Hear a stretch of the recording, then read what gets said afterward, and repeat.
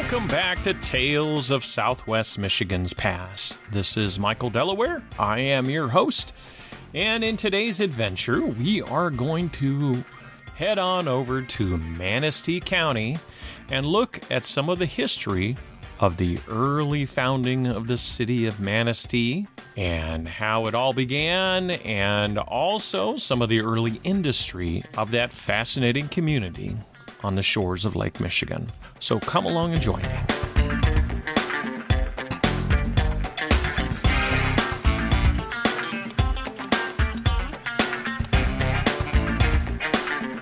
So the reference I'm going to be reading from today is the history of Manistee County, Michigan, with illustrations and biographical sketches, and it was put together by a Chicago company called H.R. Page and Company in 1882, and it is, like many of these books of the time, a collection of biographical sketches on some of the people and the prominent people of the time, as well as a lot of facts and details about early parts of whatever region they're talking about, and this one happens to be about Manistee County and Manistee, Michigan. So this should be kind of interesting. But rather than delve into a lot of the county's history, I want to focus mainly on the city of Manistee. Now, remember that this was written in the late 1800s, and it reads, "The city of Manistee is the county seat and the only city of Manistee County.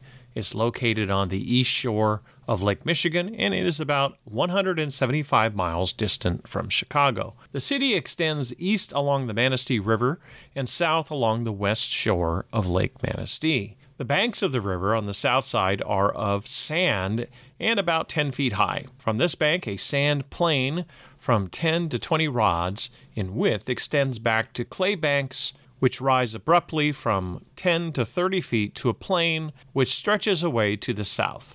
This plain has a clay soil and affords a charming site for dwellings. It is here that the elegant residences for which Manistee is so justly noted are situated. 20 years ago, the population of the entire county was less than 1,000. A rude hamlet of shanties and 2 or 3 mills were all that relieved the loneliness and dreariness of this remote region. From this obscurity, a city struggled to a promising stature, only to be turned to ashes in a night. Then a hurrying hither and thither of determined men and women, builders bent to their work, streets are outlined, blocks follow each other, homes are built, 10 years hurry by, and we stand in the midst of a city of 9,000 inhabitants, noted for their morality and culture, while everywhere are the unmistakable evidences of real prosperity and wealth. The early history of this region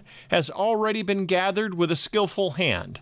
In the centennial year 1876, General Byron M. Cutcheon was chosen to deliver a historical address at the 4th of July celebration, which was one of the most notable events in the history of the county. The address shows that the historian of that occasion was widely chosen. We are indebted to the author for permission to use this manuscript.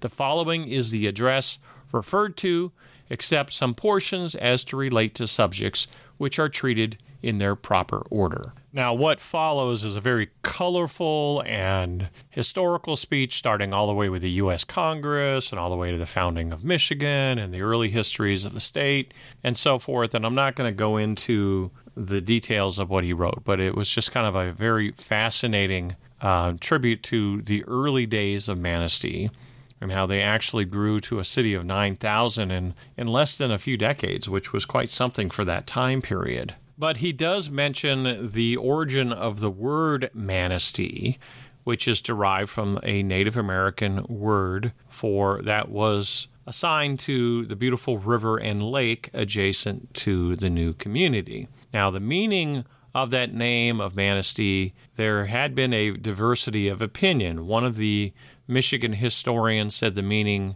meant the river with islands in the Native American tongue, which they described as Chippewa, but it was probably more like Ojibwe or Potawatomi. There was another historian that signified the word meant the spirit of the woods. Now, which definition was true, he wasn't sure as he presented in this speech that he gave on the 4th of July that year. Now, one of the early events that happened in the city of Manistee was a fire in 1864. And it's described as, while the war was still raging, Manistee was visited by her first great fire, which came out of the woods just south of where Jack's boiler shop now stands, and burned through the river, destroying the old McVicker and Company mill belonging to D.L. Filer, adjoining the Bedford's Dock and many other structures. On the same day, the fire caught in the upper part of the village in the vicinity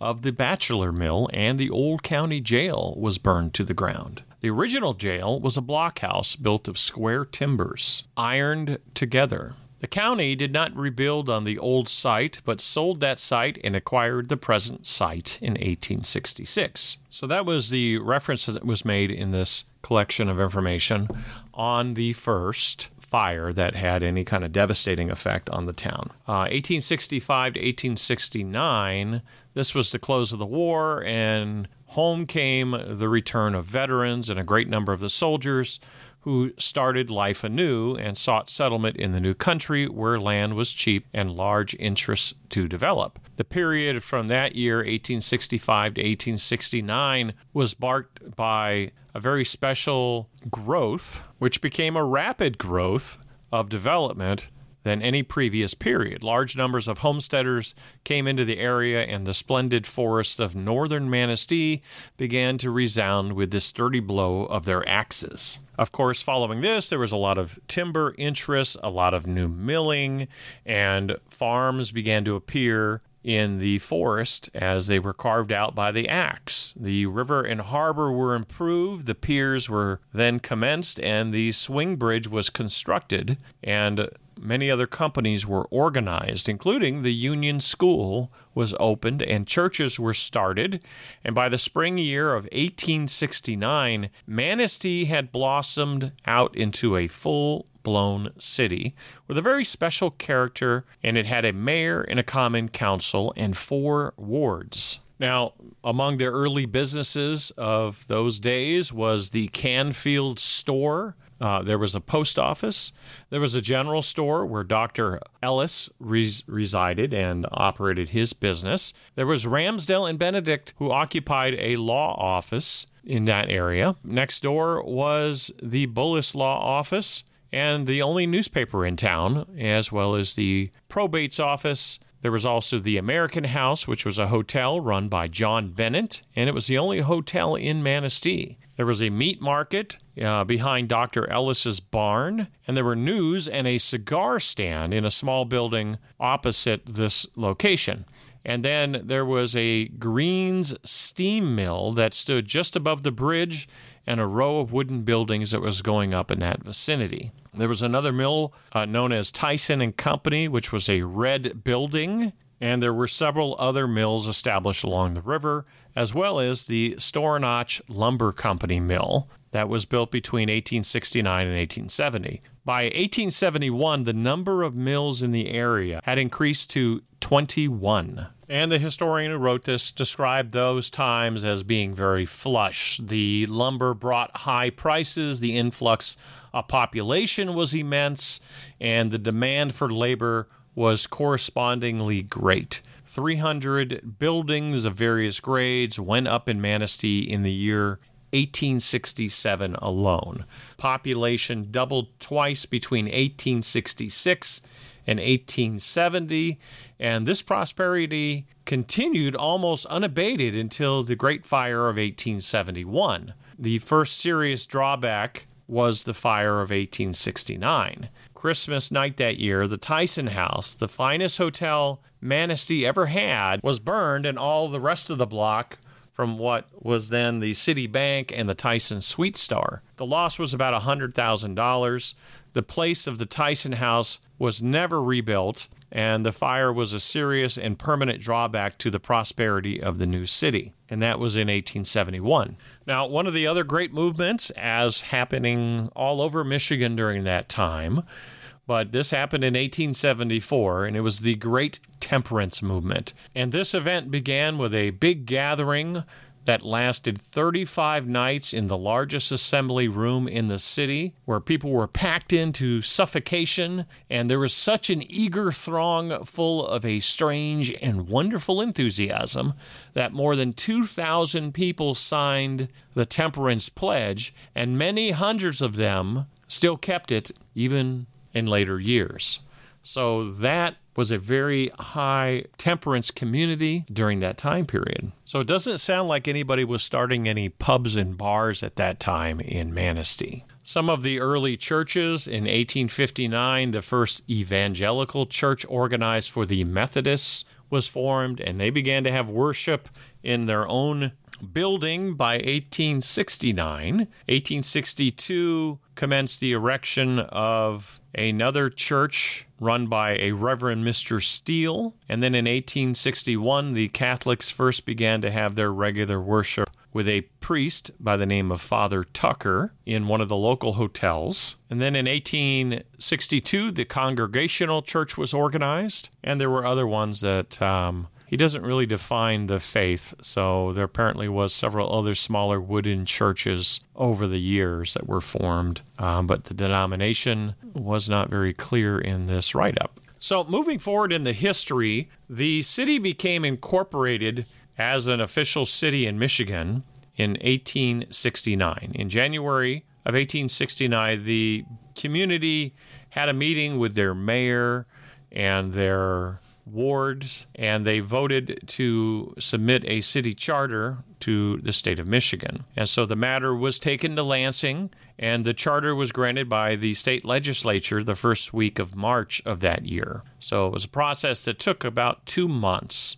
And when it returned, the first mayor that was elected under the new city was George W. Robinson with the majority vote. And there were aldermen of the various wards after that, which had now expanded to roughly a dozen wards in the area, is what it appears like. So the city had grown considerably when it became a chartered city in the state of Michigan. And here's where it gets interesting, because this is 1869. Remember the early temperance movement of 1864. What I found compelling was that on the March 7th, 1870 Treasurer's Report, this is 1 year after the city charter was approved, the receipts for the city totaled about $8,494 of different things. And among those receipts was saloon licenses, and that was about half of the budget. $4,400 was brought in by the city in saloon licenses. Compare that to the $205 in licenses for hotel, $160 for billiard licenses.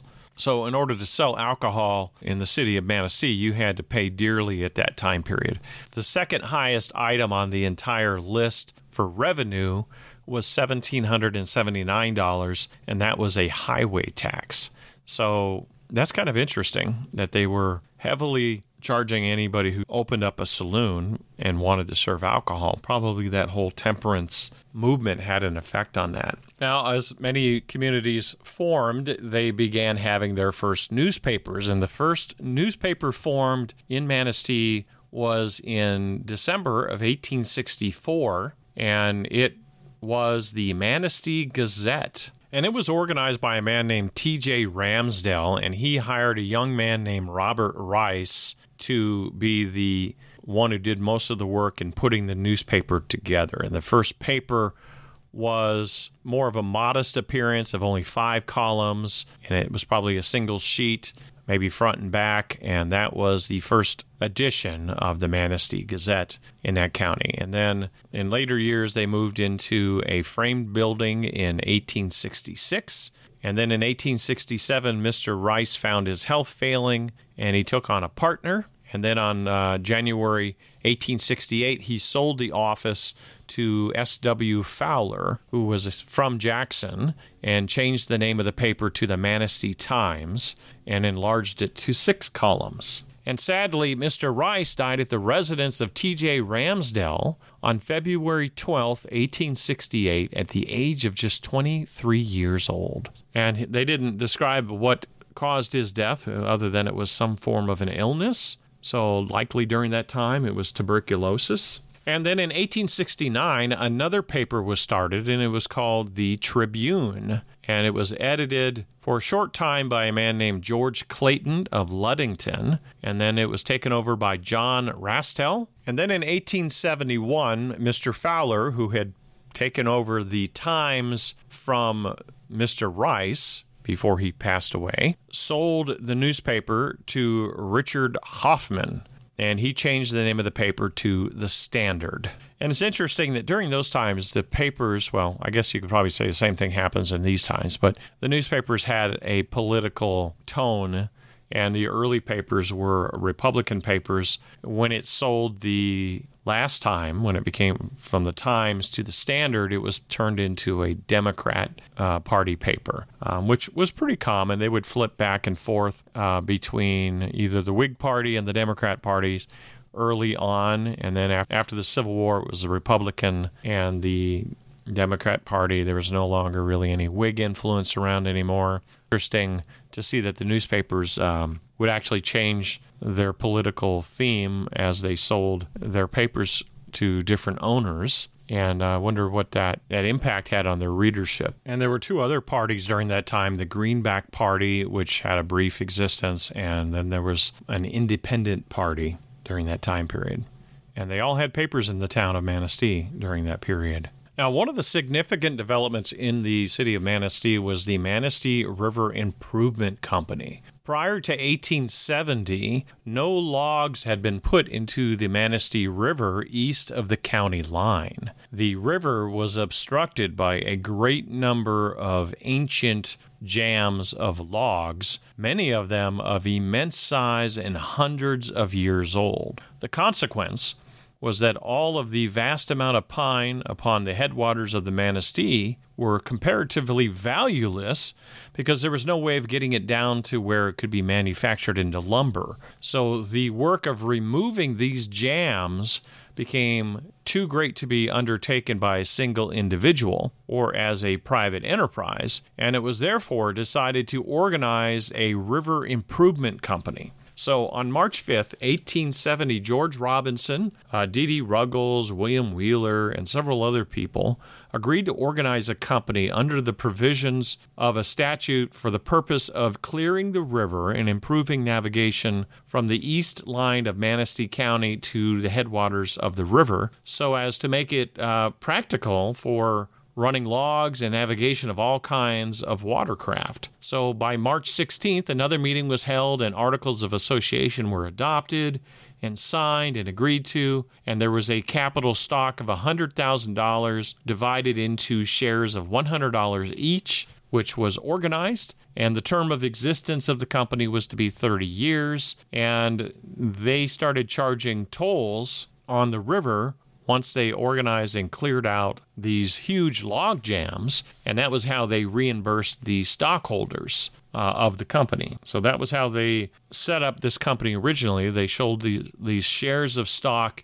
in the River Improvement Company. This funded the work to be done, and then as the river was opened, they started, which was by 1872, only a few years after the organization of the company, they were able to start giving revenue to the stockholders of the original stock. By 1878, they were involved in litigation on their right to collect tolls, and that lasted until about 1880, and the result of the litigation was favorable to the company, and it put an end to anybody challenging their right to charge tolls on the river. So that's kind of an interesting history of the early city of Manistee and how they solved a major problem to get lumber down to the mills and finance the work that needed to be done to solve a problem. But it's interesting that by 1873, Manistee had this navigatable waterway that they had not had before prior to the work being done by that organization. And it began to change the landscape of the city. They put in a new bridge, which was a new iron bridge, rebuilt after the fire of 1871 that had been destroyed. And it was completed at a cost of about $18,000. And it was written to be far superior to the wooden structure that had been destroyed in the Great Fire of 1871. The city was also getting connected by steamer lines from Chicago and Milwaukee, and they had tri-weekly lines directly to Milwaukee, and 2 steamers daily connected with cars at Pentwater. So you could connect to the railroad by taking a steamer from Manistee. There was also 3 lines of telegraph running into Manistee, one from the south to Muskegon and Grand Rapids, and one north to Frankport, which established a communication network that had not previously existed. And then in the banking business, there appears to have been many extensive brokerages in Manistee between the years 1860 and 1879. The pioneers of the business were T.J. Ramsdell and E.G. Filer, who opened a broker's office in 1860. 1868 was the Vanderpool and Field brokerage office that was established. And I covered a little bit of history on the Vanderpool murder trial that was a big event that drew a lot of attention to Manistee during those years of the trial going on. It was a terrible tragedy, but it gave Manistee a bit of widespread celebrity across the state, which it was a previously unknown community at the time. So there was that benefit. Another bank was the Bank of Charles Secor and Company that was started in 1869.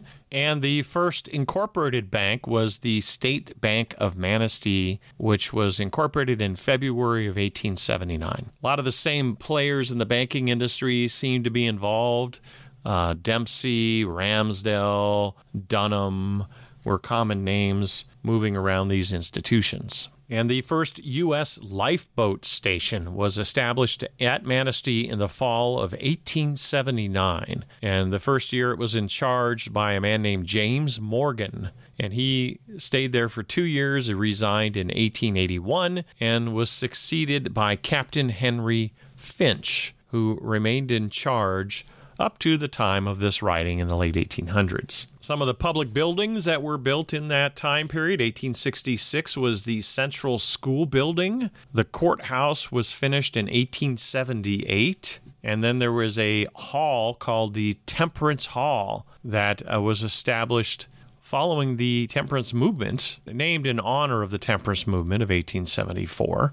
There was also another hall called Union Hall. There was also a library established adjacent to the high school, but it was also made available to the general public every Saturday afternoon from 1 to 4, so that the entire community could benefit from the culture and refinement available in the 2,000 volumes within its walls. And there were 2 tug lines that were established along the rivers and lakes near Manistee during this time period. There was the Canfield Tug Line, which had been begun with a capital of investment of $75,000, and they existed beginning in 1866 with 3 tugs in their company pulling pallets and ships along the river. And then there was another company called the Dempsey Tug Line, which was started in 1880. And there's a lot of clubs and organizations that were involved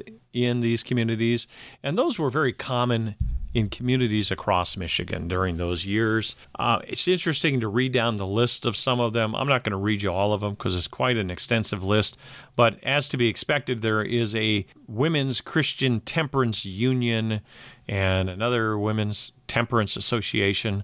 But some of the other interesting organizations was the Scandinavian Society, which was organized in 1872, the German Mutual Aid Society, organized in 1871, the Knights of Honor Lodge, organized in 1877, and of course the Masonic Lodge, which is a common type of lodge in many, many communities. But let's close out by talking about the Manistee Railroad. Until December 1881, the screech of the iron horse never awoke the echoes in the vicinity of the city of Manistee. The manufacture of lumber was the industry of overshadowing importance, and the great highways of Lake Michigan afforded ample facilities for the transportation of that product. product. Prior to that, they were using most exclusively the waterways for their transportation system. So if somebody wanted to leave the area of Manistee, they took a steamboat to another port city, maybe Chicago, or they went on down the coast to Pentwater and connected with the railroad there. So there wasn't a railroad line that went into Manistee until December of 1881. And at that time, they opened the Manistee branch of the Flint and Pear Marquette Road, and it began a continuing service up to Ludington and Manistee Junction, and even had stops in a small community called Lincoln, along with many other places. So that was a major change for the city of Manistee, and of course it connected them with a lot of inland part of the state of Michigan, which they previously didn't have that connection before unless somebody was coming down the river. So very fascinating history of the early establishment of Manistee, and a lot of interesting stories about the events. The solving of the problem of the log jam with that company was fascinating. The early temperance movements, and so many of the other interesting stories and events like the Great Fires of 1864 and 1871 that had profound impacts on the city, or setbacks that they had to re-emerge from. So the city's had a very interesting history, and it certainly obviously looks different today than it did back in the 1800s, but I thought I would share this history with you today. Once again, this comes from the History of Manistee County, which was published by Chicago H.R. Page and Company in 1882. But that's going to conclude today's journey through history. If you enjoyed this episode, please be sure to leave a rating or review on whatever app that you have been listening on today. And if you would like to reach out to me, you can find me at michaeldelaware.com. I'm always happy to hear from my listeners. You can send me a message through that website. You can also contact me on social media through my Facebook page, Michael Delaware Author. And if you haven't already done so, please follow me there. And you can reach out and message me now on Instagram at Michigan History Guy. And I do get people messaging me there as well these days. And don't forget, if you'd like to get a copy of my new book, Victorian Southwest Michigan True Crime, which is coming out on March 11th, you can order a copy through my website at michaeldelaware.com. And you can also look on the website there for my upcoming calendar of events where I will be speaking about the different stories from this collection of true crime stories that happened here in Southwest Michigan. And I gotta tell you, I am pretty excited about working on some of these PowerPoints and presentations that I've been doing for the last several months, getting prepared for this tour. And it's going to be really interesting to be able to show people some of the visuals that go along with the stories, because